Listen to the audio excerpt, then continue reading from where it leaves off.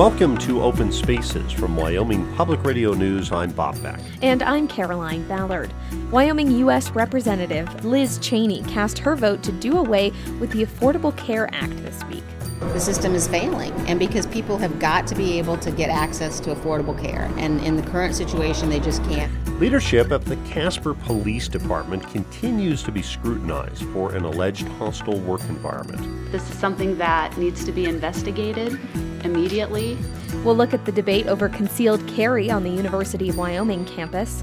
How can we progress as a society if we don't ask difficult questions? Plus, a look at the return of wolf management to the state of Wyoming and the importance of humanities at UW. Those stories and more are coming up on Open Spaces from Wyoming Public Radio News.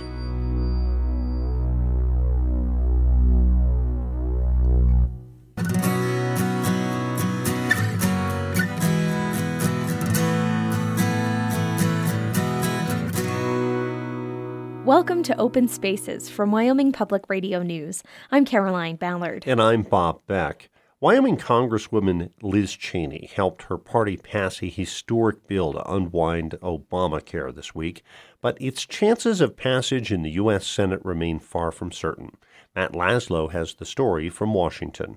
After House Republicans passed their bill to overturn Obamacare, they walked out of the Capitol and were greeted with a few hundred protesters who were chanting shame. But Wyoming Congresswoman Liz Cheney was undeterred. It was really, great to get it done. It was nice that we had the votes and that we were able to do it and deliver. And I feel really proud that we've been able to keep the promise that we're going to, help rescue the American people from what's really been a failing system. But now we hear the backlash right here. You know what I'd say? For something that is President Obama's signature achievement, this is a pretty small crowd. When you think about all of the, mistruths that have been told about it, they've got, I don't even know how many folks out there, but certainly not as many as you would expect. Cheney says the bill is vital for states like Wyoming. I think it's crucially important that we give people relief from Obamacare.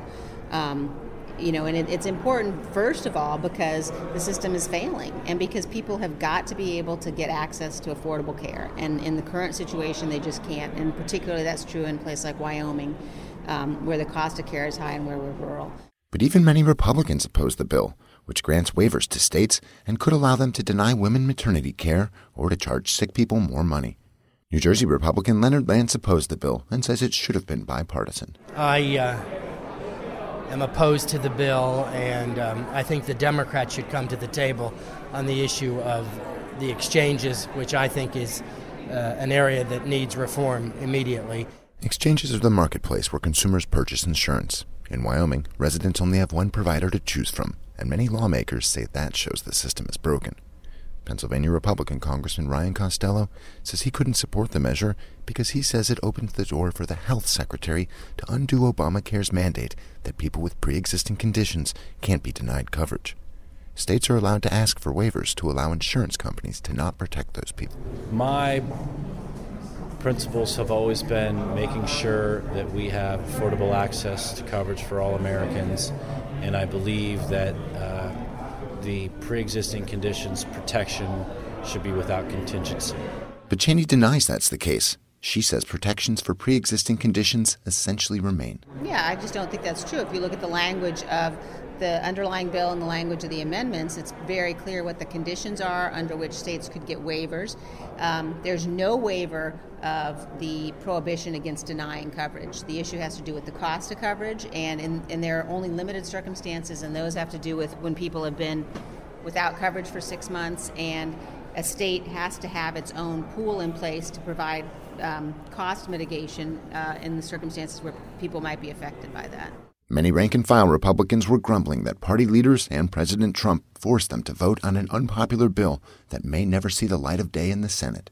But Cheney says the effort had to start somewhere. Look, the Senate, we'll do our job over here, and then we send it over there, and they're going to have to do their job over there. Other Republicans are mad that the latest version of the GOP bill was never analyzed by the nonpartisan Congressional Budget Office after numerous provisions were added at the last minute. Wyoming Senator John Barrasso is a leading voice on health reform, and earlier this week, he was still scrambling to figure out what was in the bill. Well, I still want to see what's in it. They're, I guess, adding some amendments, and I asked earlier today for a copy of what the amendment was, and I haven't seen it yet. Many Republican senators are now demanding major changes to the House bill, like fully funding Planned Parenthood and changing the pre-existing condition language. Still, Wyoming Senator Mike Enzi says Senate Republicans must get over their disagreements and pass a bill. America's going to have to get over it because the system is going to implode on itself. There are too many things that make it a bad health insurance situation. There are a lot of people that don't sign up until they get really sick, and they don't make any payments, and they get fixed, and they drop out of the system as soon as they're fixed. So they never paid a dime, but got hundreds of thousands of dollars worth of care. A system can't work like that. So what's the path forward in the Senate? Well, that would be strategy, wouldn't it? And you know I don't share that. I just keep working it. For Wyoming Public Radio, I'm Matt Laszlo in Washington. Over the last several months, there have been growing concerns about the Casper Police Department. First, female residents said their sexual assault cases were mishandled. Then, a third-party survey revealed low morale amongst police officers and potential leadership problems. Now, as Wyoming Public Radio's Maggie Mullen reports, Casper awaits the results of multiple investigations. When women first approached Casper City Council last fall to ask why the Casper Police Department didn't appear to be concerned with their sexual assault cases, it started a long series of discussions of internal operations of the Casper Police. Initially, the City Council was very defensive of the police department. Councilwoman Amanda Huckabee was elected in November and has worked hard to change that attitude. We as a City Council, it's our responsibility to address this. City Attorney Bill Lubin has cautioned Huckabee and the rest of council at length that they cannot be involved in personnel matters at city departments, including the police. Recently, that advice has been ignored. The trigger appears to be a survey that landed in the hands of Mayor Keneen Humphrey. I was given some copies last night by the Fraternal Order of Police of a survey that was completed of our law enforcement members. There are some things in the survey that are a little bit alarming, and I recognize that there are always two sides to every story. The Fraternal Order of Police is a nationwide organization of sworn law enforcement officers with thousands of local branches called lodges, including one in Casper known as Lodge 6. After hearing concerns about Police Chief Jim Wetzel, Lodge 6 surveyed 84 people who work for the police department. The responses described a chain of command that prevents officers from doing their job, like investigating cases of sexual assault. Councilwoman Huckabee read some of those comments aloud at a city council meeting. Oftentimes, cases that are more interesting to command are assigned and override any other cases, causing serious issues. Therefore, the investigating officer gets the heat from citizens and prosecutors that the officer doesn't deserve. Chief Jim Wetzel declined an interview with Wyoming Public Radio. Other comments accused the city's administration of ignoring these concerns. 2 days after the survey was released by the mayor, city manager V.H. McDonald announced his retirement. While the survey paints a bleak picture of the police department, not all Casper citizens are convinced that the results are accurate. That's because none of the people surveyed were identified. Casper resident Kyle True raised that issue at a recent city council meeting. Every person has a right to listen to and to see and understand their accusers. And I think what we see in this is on one side there are anonymous, we don't know who they are, Fraternal Order of Police, complaining about vague problems with we're not happy where we work. The Fraternal Order of Police has declined to publicly discuss their survey. While some residents are skeptical, others believe that officers are going unnamed because they are fearful of retribution. Another thing that was mentioned is 49 employees were looking for other work.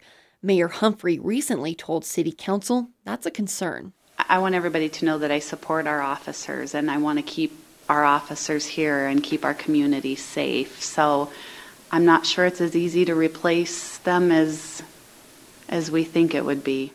All of this has pushed City Council to pay for an outside review of the Casper Police Department. It will look at such things as workload and will review the department's investigative process.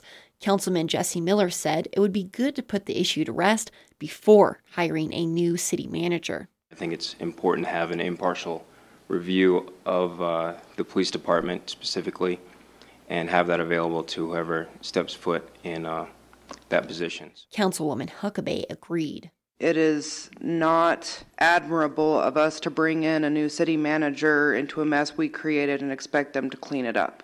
I think that's our responsibility. The results of the outside investigation are expected by September. But there's more.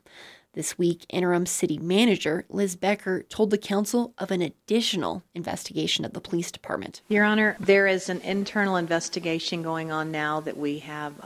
We are waiting the results on that Judy Studer, who is a local attorney, has been conducting.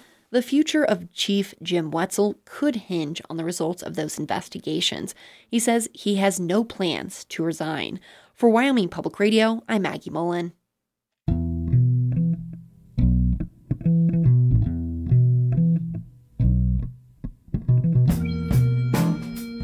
Coming up, we'll hear about how the humanities fit into the mission of the land-grant university in the face of budget cuts. And later on, we'll explore the controversy over concealed carry permits on the UW campus. This is Open Spaces.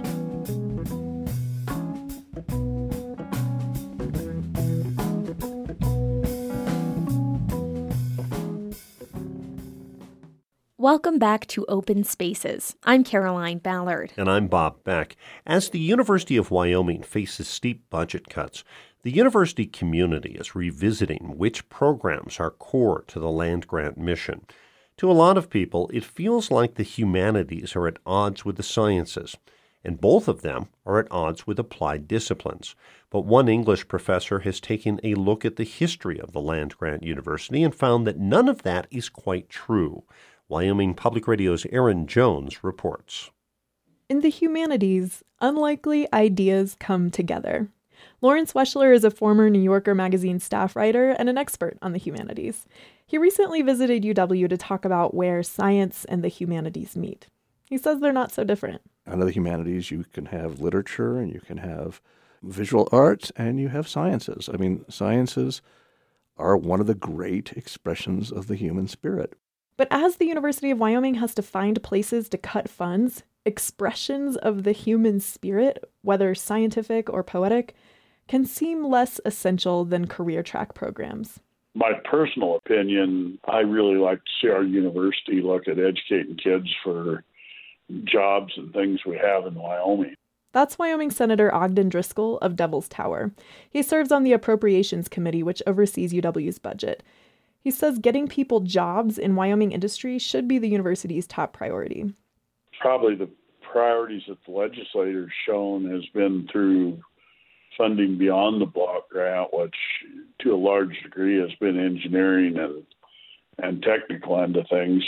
So as the university weathers a financial crisis, what's a good vision for its future? Jobs? Expressions of the human spirit?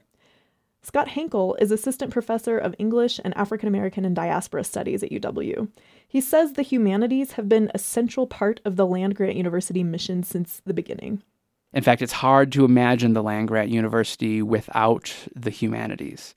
In the early part of the 19th century, schools of divinity, schools of medicine, schools of law were the norm in the higher education landscape.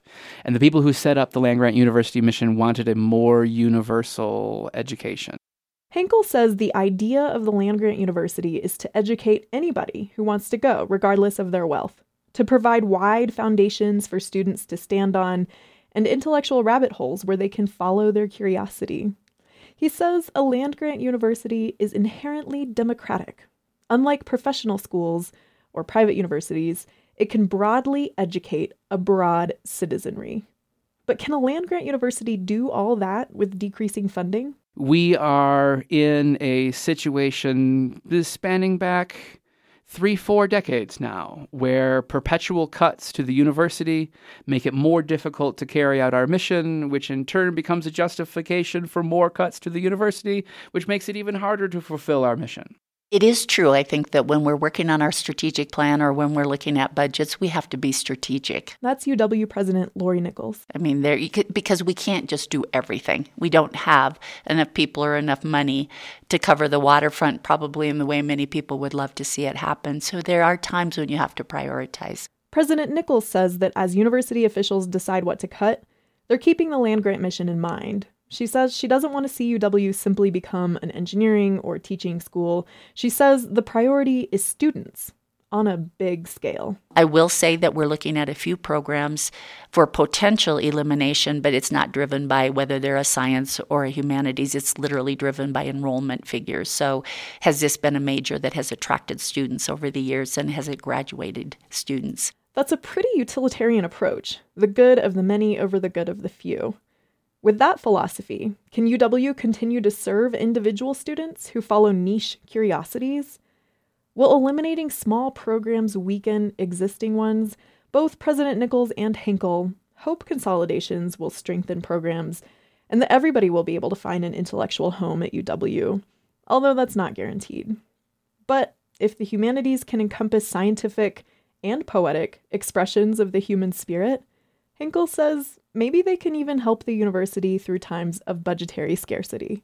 One of my favorite writers, Benedict de Spinoza, said that joy was a person's passage from a lesser to a greater degree of freedom.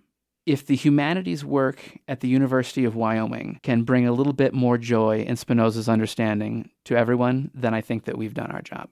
Scott Hinkle will give a talk on Monday afternoon at the Gateway Center in Laramie, exploring the history and future of land-grant universities and the humanities. For Wyoming Public Radio, I'm Erin Jones. Vertical Harvest is finishing up its first year of operation. The hydroponic, or soilless greenhouse, is located in downtown Jackson, and not only provides locally grown produce, but also employs 15 people with intellectual and physical disabilities. There to document the experiment in food production and innovative employment was filmmaker Jennifer Tennekin. She joined me near the end of principal filming for her documentary Hearts of Glass, and says she was drawn to the project because of Vertical Harvest's unique community. I've realized that all of the films that I've done have community at the heart. So whether it was focused on a bar, as in the Stagecoach Bar in American Crossroads, or a conservation icon like Burt Raines, where you touched on the conservation community, all of my stories focus on community and that we have more similarities than we have dissimilarities. You gave a talk recently at the Shepherd Symposium for Social Justice. How do food and this vertical harvest and social justice go together? I would start by saying that we have faculty members from the University of Wyoming on board as advisors for the film. The film is not a promotional piece for Vertical Harvest, but an examination of this very innovative approach they're taking to address, I would say, social issues, right? Local food production, sustainability, also the inclusive and integrated employment model. Social justice in this case, I think, refers to the availability of local food, locally produced food, and also primarily the inclusive work opportunities for an underestimated and underemployed workforce. What has surprised you most about documenting the first year of Vertical Harvest, knowing that it's not quite over yet? Right. I think what surprised me the most is it's a startup. No one has ever done this in combination, right? It's cutting-edge technology. So you've got the technology angle. It's a hydroponic vertical farm at 6,200 feet in a purpose-built building. So that's one of the things that separates it from other vertical farms that often may go into an existing building, sort of retrofit. The extremely small footprint, and then add in the innovative employment model.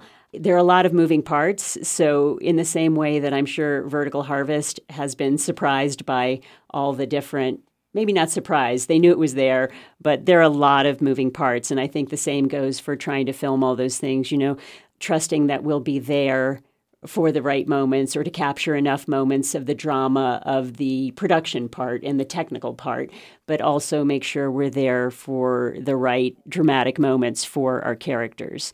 And I guess I should have assumed that we would have so many characters or it would be so hard to figure out who our characters are. But we have a lot of personalities in the greenhouse and a lot of compelling characters. So I think we start with kind of a cast of thousands, and then we'll have to whittle it down because we're aiming for a 1-hour documentary, not a 18-part miniseries. Although I think we could do that. This was a fairly expensive project to get off the ground for them and singular in a lot of ways. Do you think that this could be a model for other places? I do, and I think that they very much want this to be a replicable model. I think at this point they're not there, and they would admit that themselves. So it's an iterative process, I think, to figure out what replicability means. It is super innovative, and Jackson has the resources to be able to do that, and with the intellectual and financial capital, they're more resilient. They can kind of dial it, and then maybe another community that doesn't have quite the same amount of resources. Not everyone is going to build a $3.8 million greenhouse, but there might be parts of it that are replicable and could transfer. I also think, Jackson is unique in that I think most people would, particularly outside of Wyoming, would perceive it as a rural Western town. And it certainly has, aspects of that, but it also has aspects of an urban community, an urban downtown, right? Land values are off the chart. There's not a lot of buildable land. 97% of Teton County is publicly owned and therefore undevelopable. So, it's the same problem that New York City would have, or, Chicago or another urban center with high land values. So to me, one of the exciting things is the replicability could be in an urban zone, but also in a rural zone. It's a hybrid in some ways. What are your hopes for this documentary? Well, my first hope is that we finish it and we produce something wonderful. And we are still, since we're still in production, the end is a bit in the distance. But we hope to have a completed film. Funding and everything else comes through by the end of the year. But what do filmmakers want? They want people to see their films. We want people to see this. We want to, I think, take advantage of video on demand, which has really come of age in the last, 3 to 4 years. And, we would love to never produce another DVD. We would love to go down the sustainable route. We don't need to use more plastic and create one more physical thing. I think it also has a potential of being a tool for education, that it might have utility in schools to show this and to create conversations that are multidisciplinary around sustainability, around local food production, as well as the inclusion and disability advocacy part.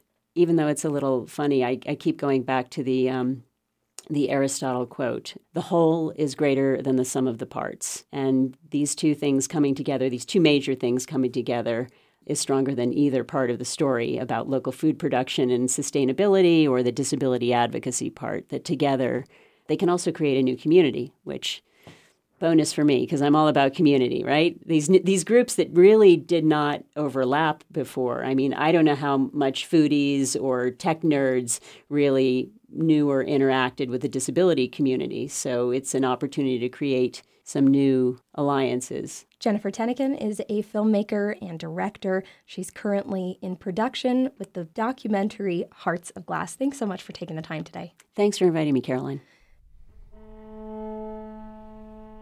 Coming up in the next segment, we will cover a disagreement between some students and a Wyoming lawmaker, and the state will once again be managing wolves. This is Open Spaces.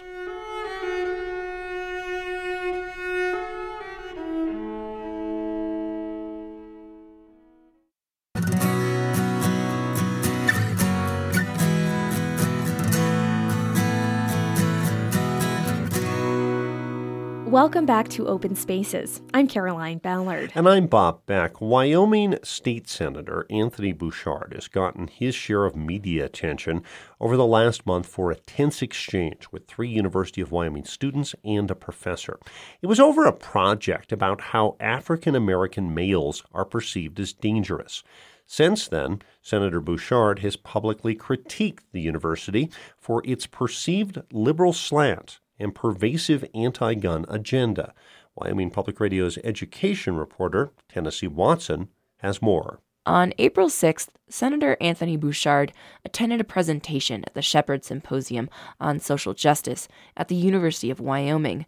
3 African-American students, Desmond Lewis, Tyrell Proby, and Gerard Swan, were presenting a public service announcement they'd produced for their first-year English class. You watch 2 men walk into a gas station. One guy, played by Lewis, uses the ATM, but leaves his cell phone behind. The second, played by Swan, sees the phone and runs outside.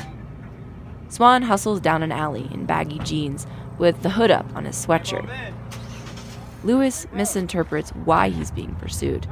It never registers that Swan is trying to return his phone. Lewis draws a gun and fires. Swan lays dead on the ground. The PSA closes with the words, "Be smart before you take a heart." I wasn't there for the original presentation, but I caught their spiel about the project at an event called English Matters. Here's Tyler Proby. We live in a society that's driven off stereotypes. And when conceal and carry and stereotypes merge, it creates a rise of concern. And Desmond Lewis says they aren't even against conceal and carry. I mean, our dads have weapons and we're all for it, but I believe that a lot of incidents that have happened in the past and throughout history could have been prevented if we just had a little bit more strenuous process. While they're not anti-gun, they've grown up during a time of increased attention to shootings of unarmed black men like Trayvon Martin, and they've had their own experiences being treated with suspicion. Tyler Proby again. I don't know, just being from Wyoming, a lot of people don't see a lot of black people around and stuff. And so when they're not used to that, they kind of give you that eye, whoa, what's that person doing over here and stuff like that. So when their English teacher, Allison Gurnant, asked them to produce a PSA that proposes a solution to a problem relevant to their lives, they focused on encouraging people to think about who they fear and why. Other students did projects on suicide prevention, dog adoption, and the dangers of texting while driving. But Bouchard heard about the now controversial PSA because their presentation at the Shepherd Symposium had conceal and carry in the title. He made the drive to Laramie to make sure a pro-gun perspective was present. This is a one-sided approach pushing for more gun control. I'm glad that I went out there to show that this was happening. But it irked him when Gurnant, the teacher, stepped into the conversation. Having been raised in Wyoming, she's no stranger to the gun conversation. Things got tense between her and Bouchard. But she says that grappling with ideas is exactly why the state needs more forums like the Shepherd Symposium. That's the nature of a university, exposing people to ideas that maybe make them and us uncomfortable. But Bouchard says she was pushing an anti-gun agenda, which prompted him to question whether the state should be funding her position. Gurnant teaches in a program called Synergy.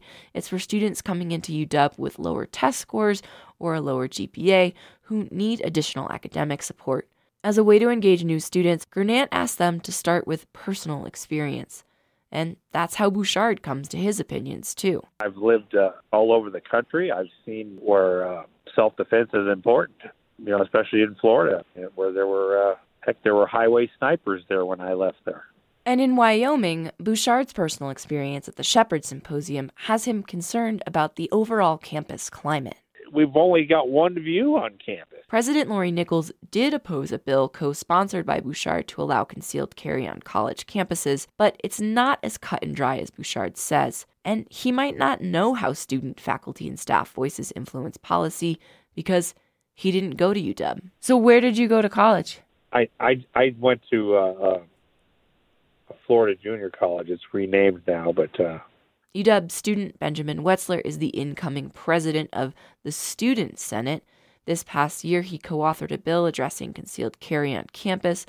Wetzler says the Student Senate worked hard to get feedback from students. Heavy amounts of student outreach. We had a survey go out this year that had over 1,000 reviews on it. We had 6 days of tabling where we would stand from 9 a.m. until 3-4 in the afternoon in the union and talk to students, just continual conversations, and it comes out about split. After gathering input, a group of students went to Cheyenne to present to the Wyoming legislature a pathway to concealed carry on campus with certain considerations, like keeping guns out of laboratories with dangerous substances. This is going to go forward. We only want to see it go forward where the decisions on where firearms are allowed to be is made through university policy, not through state policy, because we understand those ins and outs and the living organism that is the University of Wyoming better than anyone else does. As for the students who made the PSA, Desmond Lewis says they're grateful to be a part of a campus community with a lot of different opinions. We respect open-mindedness, and listening and respect is key if you want to learn and if you want to get through to someone. For Wyoming Public Radio, I'm Tennessee Watson.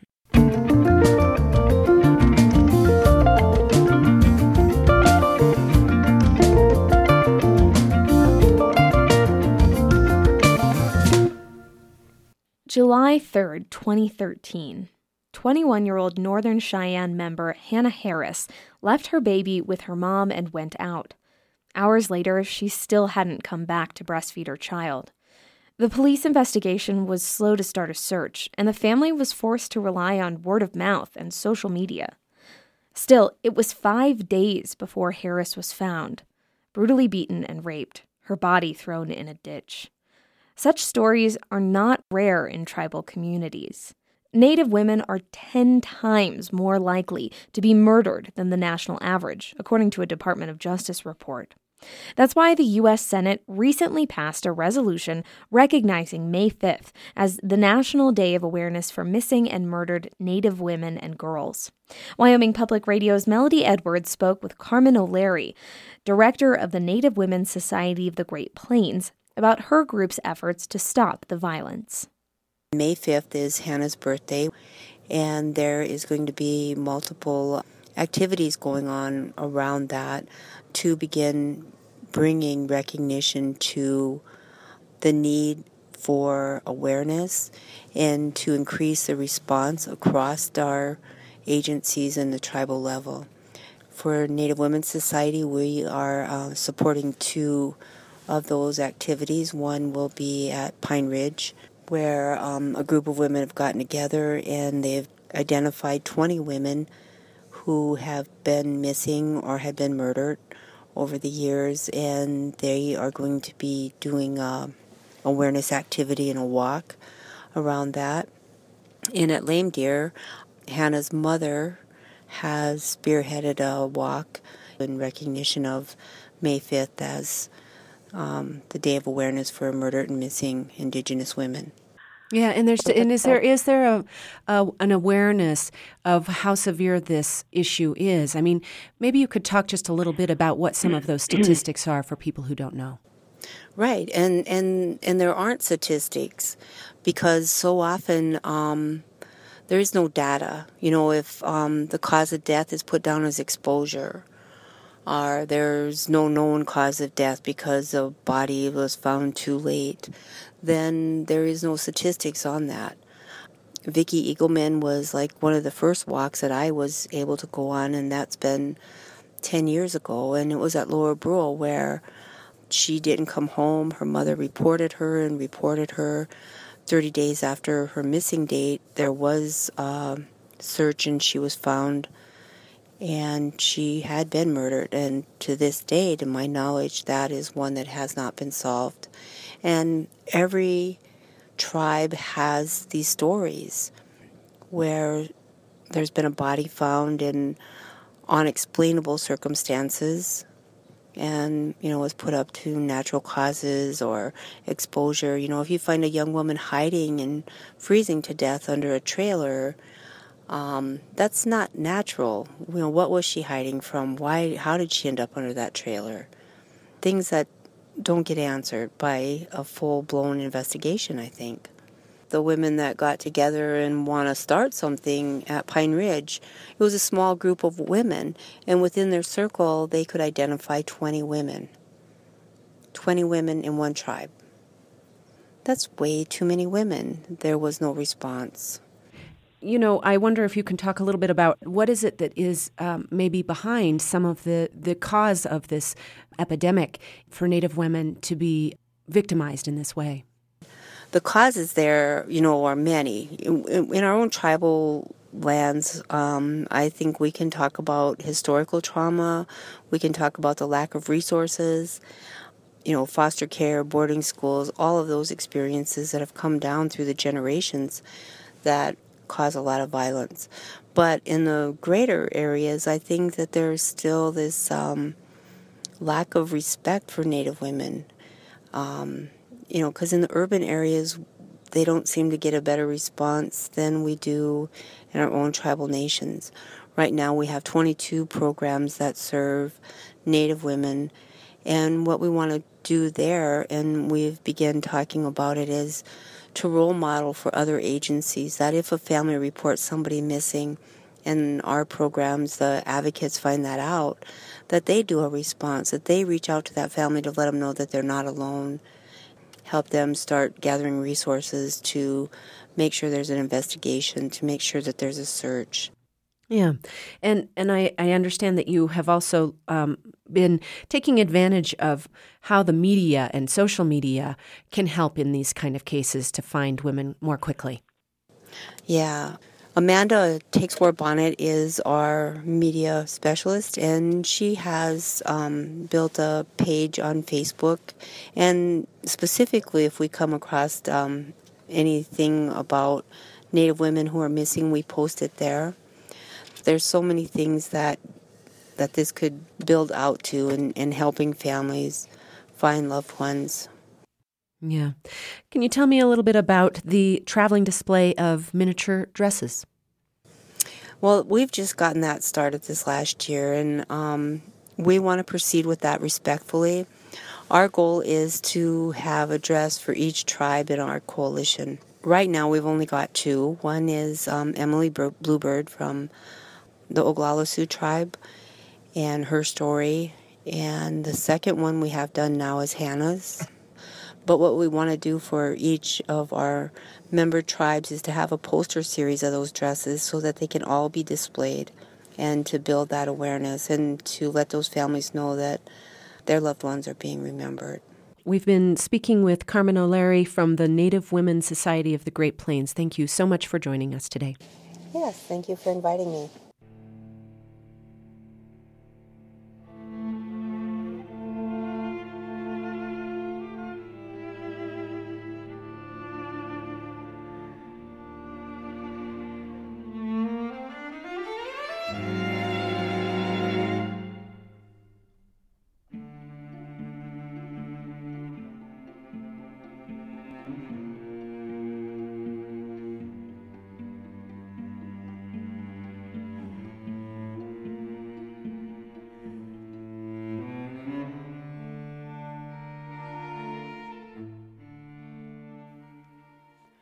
Wyoming is taking over wolf management again. A federal appeals court has entered its final order upholding Wyoming's wolf management plan. And so the state will pick up where it left off 5 years ago, and wolves outside a protected area can be shot on sight. Penny Preston has more from Cody. Wolves in Wyoming were first protected by the Endangered Species Act in January 1995. When Canadian wolves were brought into Yellowstone by the U.S. Fish and Wildlife Service. Mark Brusino, who later served as Wyoming's large carnivore supervisor, was asked to help capture 14 wolves in Alberta, Canada, that were brought to Yellowstone that year. He says the biologists were working so hard, they didn't think about history. But then we started seeing it in the evening on the news, and of course there was a court injunction that temporarily stopped it and shut everything down for about a day, and then we realized that it was really an international event. Mike Phillips, Yellowstone's wolf biologist then, predicted sometimes wolves are going to cause problems, and those problems need to be rectified. That's fine. That's just the way it is. After 17 years under federal protection, Wyoming's Game and Fish Department took over wolf management in 2012, after the animals were taken off the endangered species list. Wyoming biologists trapped and monitored wolves in northwest Wyoming, and hunters killed wolves in the trophy game area just outside the parks. The animals were also killed as predators outside the trophy game area. But 2 years later, Wyoming's wolves were put back on the endangered species list after 4 environmental groups sued, saying the state plan wasn't strong enough to protect wolves. A federal judge agreed. In late April 2017, the Circuit Court of Appeals in Washington, D.C. issued its final order upholding Wyoming's wolf management plan. Alan Osterland is the chief biologist at the Wyoming Game and Fish Cody office. We work very hard to manage all our populations, and wolves will be no exception. And I think our track record in the 2 years that we did manage them indicates that. Retired Yellowstone Park Ranger John Osgood agrees. Wyoming Game and Fish is an extremely able organization. I respect them a lot. Their integrity level is extremely high, and they are going to manage the population for sustainability. But a retired wildlife ecologist in Cody, Chuck Neal, is concerned about Wyoming's dual listing. The dual listing was upheld in the federal appeals court decision. It means wolves are protected and hunted in the trophy game area, which borders Yellowstone and Grand Teton National Parks. But outside the trophy game area, wolves are legally considered predators. Be treated as vermin, to be killed on site, anywhere, anyhow, anyway, anytime, over 85% of the state. Neal says wolves are top-level carnivores that are needed to help keep ecosystems in check. The also ecosystem was unraveling prior to the return of the wolf 20 years ago. The president of Wyoming Outdoorsmen, Gerald Yoakum, applauds the dual listing. I'm glad we stuck to our guns on it. We don't have a place for wolves throughout the state. Matitsi area outfitter Pearson Hodgins. You can't manage your elk or your moose or your deer or anything else if you can't manage everything that affects their mortality rates. The Sierra Club was one of the groups that filed suit against Wyoming's 2012 plan. A Sierra Club senior representative, Bonnie Rice, said her group was disappointed with the recent ruling, but she said they accept it. Now, Wyoming's Game and Fish Department is preparing for wolf hunts. 22 years ago, Yellowstone wolf biologist Mike Phillips predicted biologically wolves would thrive in Yellowstone country. But he said the species' survival would depend on local management. If we can develop that local ownership, wolf restoration is sure to succeed. From Cody, I'm Penny Preston for Wyoming Public Radio.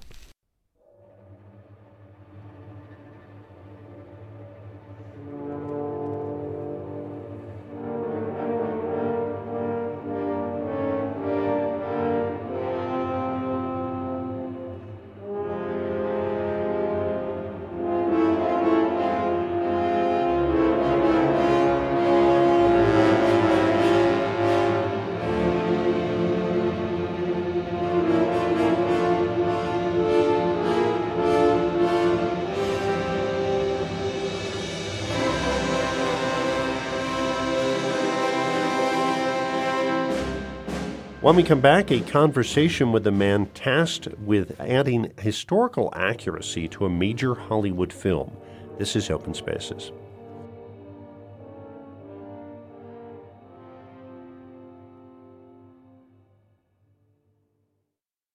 Welcome back to Open Spaces from Wyoming Public Radio News. I'm Bob Beck. And I'm Caroline Ballard. The era of the mountain man was brief. The high point of the Rocky Mountain beaver fur trade was between 1820 and 1840. But the period still holds fascination today. Clay Landry has written extensively on the subject. He'll be speaking on nonfiction writing at next month's Wyoming Writers' Conference. As Landry told Wyoming Public Radio's Micah Schweitzer, he recently served as a historical advisor for the film The Revenant. The movie tells the story of Hugh Glass, who was left for dead after being mauled by a grizzly bear, and who then hunted down his former companions in revenge. Landry's job on the set was to get the actors into the mindset of a 19th century fur trapper. The basic thing that I started with was the rifles, the guns, how to load, shoot, operate, and act like they've been handling those guns all their life. We took all of those skills and we incorporated it with the horseback, learning to carry those rifles on horseback and, look like you're a mountain man that knows what he's doing with a gun when you're on a horse. But I taught them how to throw tomahawks, build flint and steel fires, taught them a lot of history. A lot of sessions we would just start out with me talking about the history of the mountain men and why those men were out there, what was the motives, and what were their cultures like. And the actors got very interested because it helped them get into character. There are so many little details that go into adding up to making something look period specific or period appropriate. I mean, it's not just about like what clothes you wear. It's about, to some degree, even how you behave and how you think. So that was part of the idea behind teaching them so much history, so that they really knew what they belonged to, what time period and what mentality they belonged to. That's true. And there were little things that would come up during filming. Like there was one scene that's in the film. There's a French guy walks up to the fort to try to gain entry, and the sentry yells out, "White man at the gate." Well, when they first did that, they yelled, "Man at the gate." And I did my usual thing with the director. I said, "Time out here. Stop and think about this." There was a prejudice against Native Americans, of course. They didn't treat them on the same level as they did everyone else. I said, they're going to differentiate who's at the gate. They're going to say white man.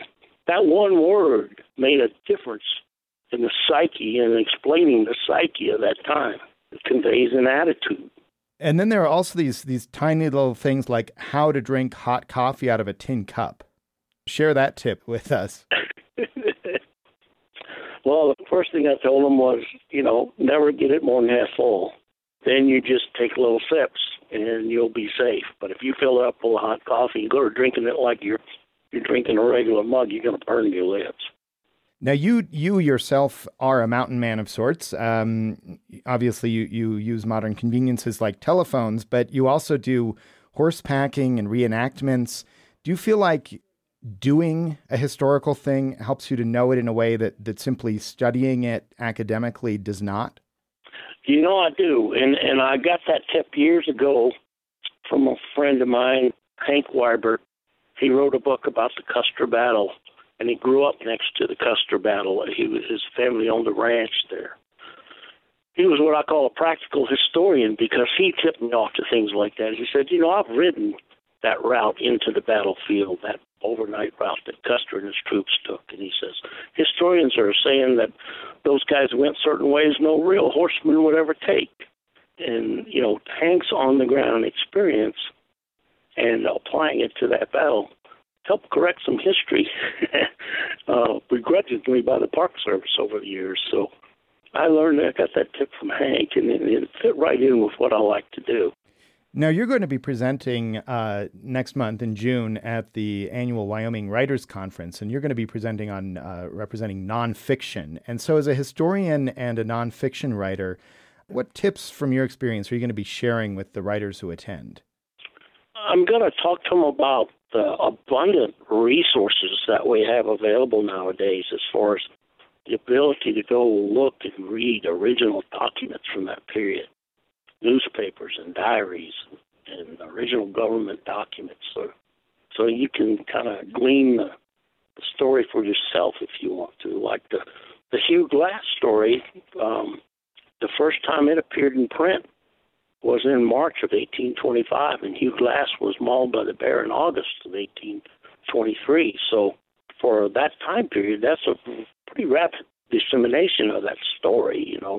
We have an abundance of things through the digital age that we can access that used to take historians years to go from this archives to that archives across the country, to put together information. So let me ask you then, again, about your fascination with this period of the mountain man. I mean, this is a pretty brief period in history when beaver pelts were highly valued because of the fashions on the East Coast and in Europe. And once those fashions changed, the era of the mountain man pretty much ended. And so what does this brief window of Western history have to do with the present? Why still maintain interest in it? Well, for one thing, these were the first white men to see the West in its natural state. There's a Charlie Russell painting that the title of it's When the Land Belonged to God. And I like to think these men, were some of the first men to see this country when it still belonged to the natives and God. So the mountain men learned the geography, and they were there when the western expansion started in the 40s.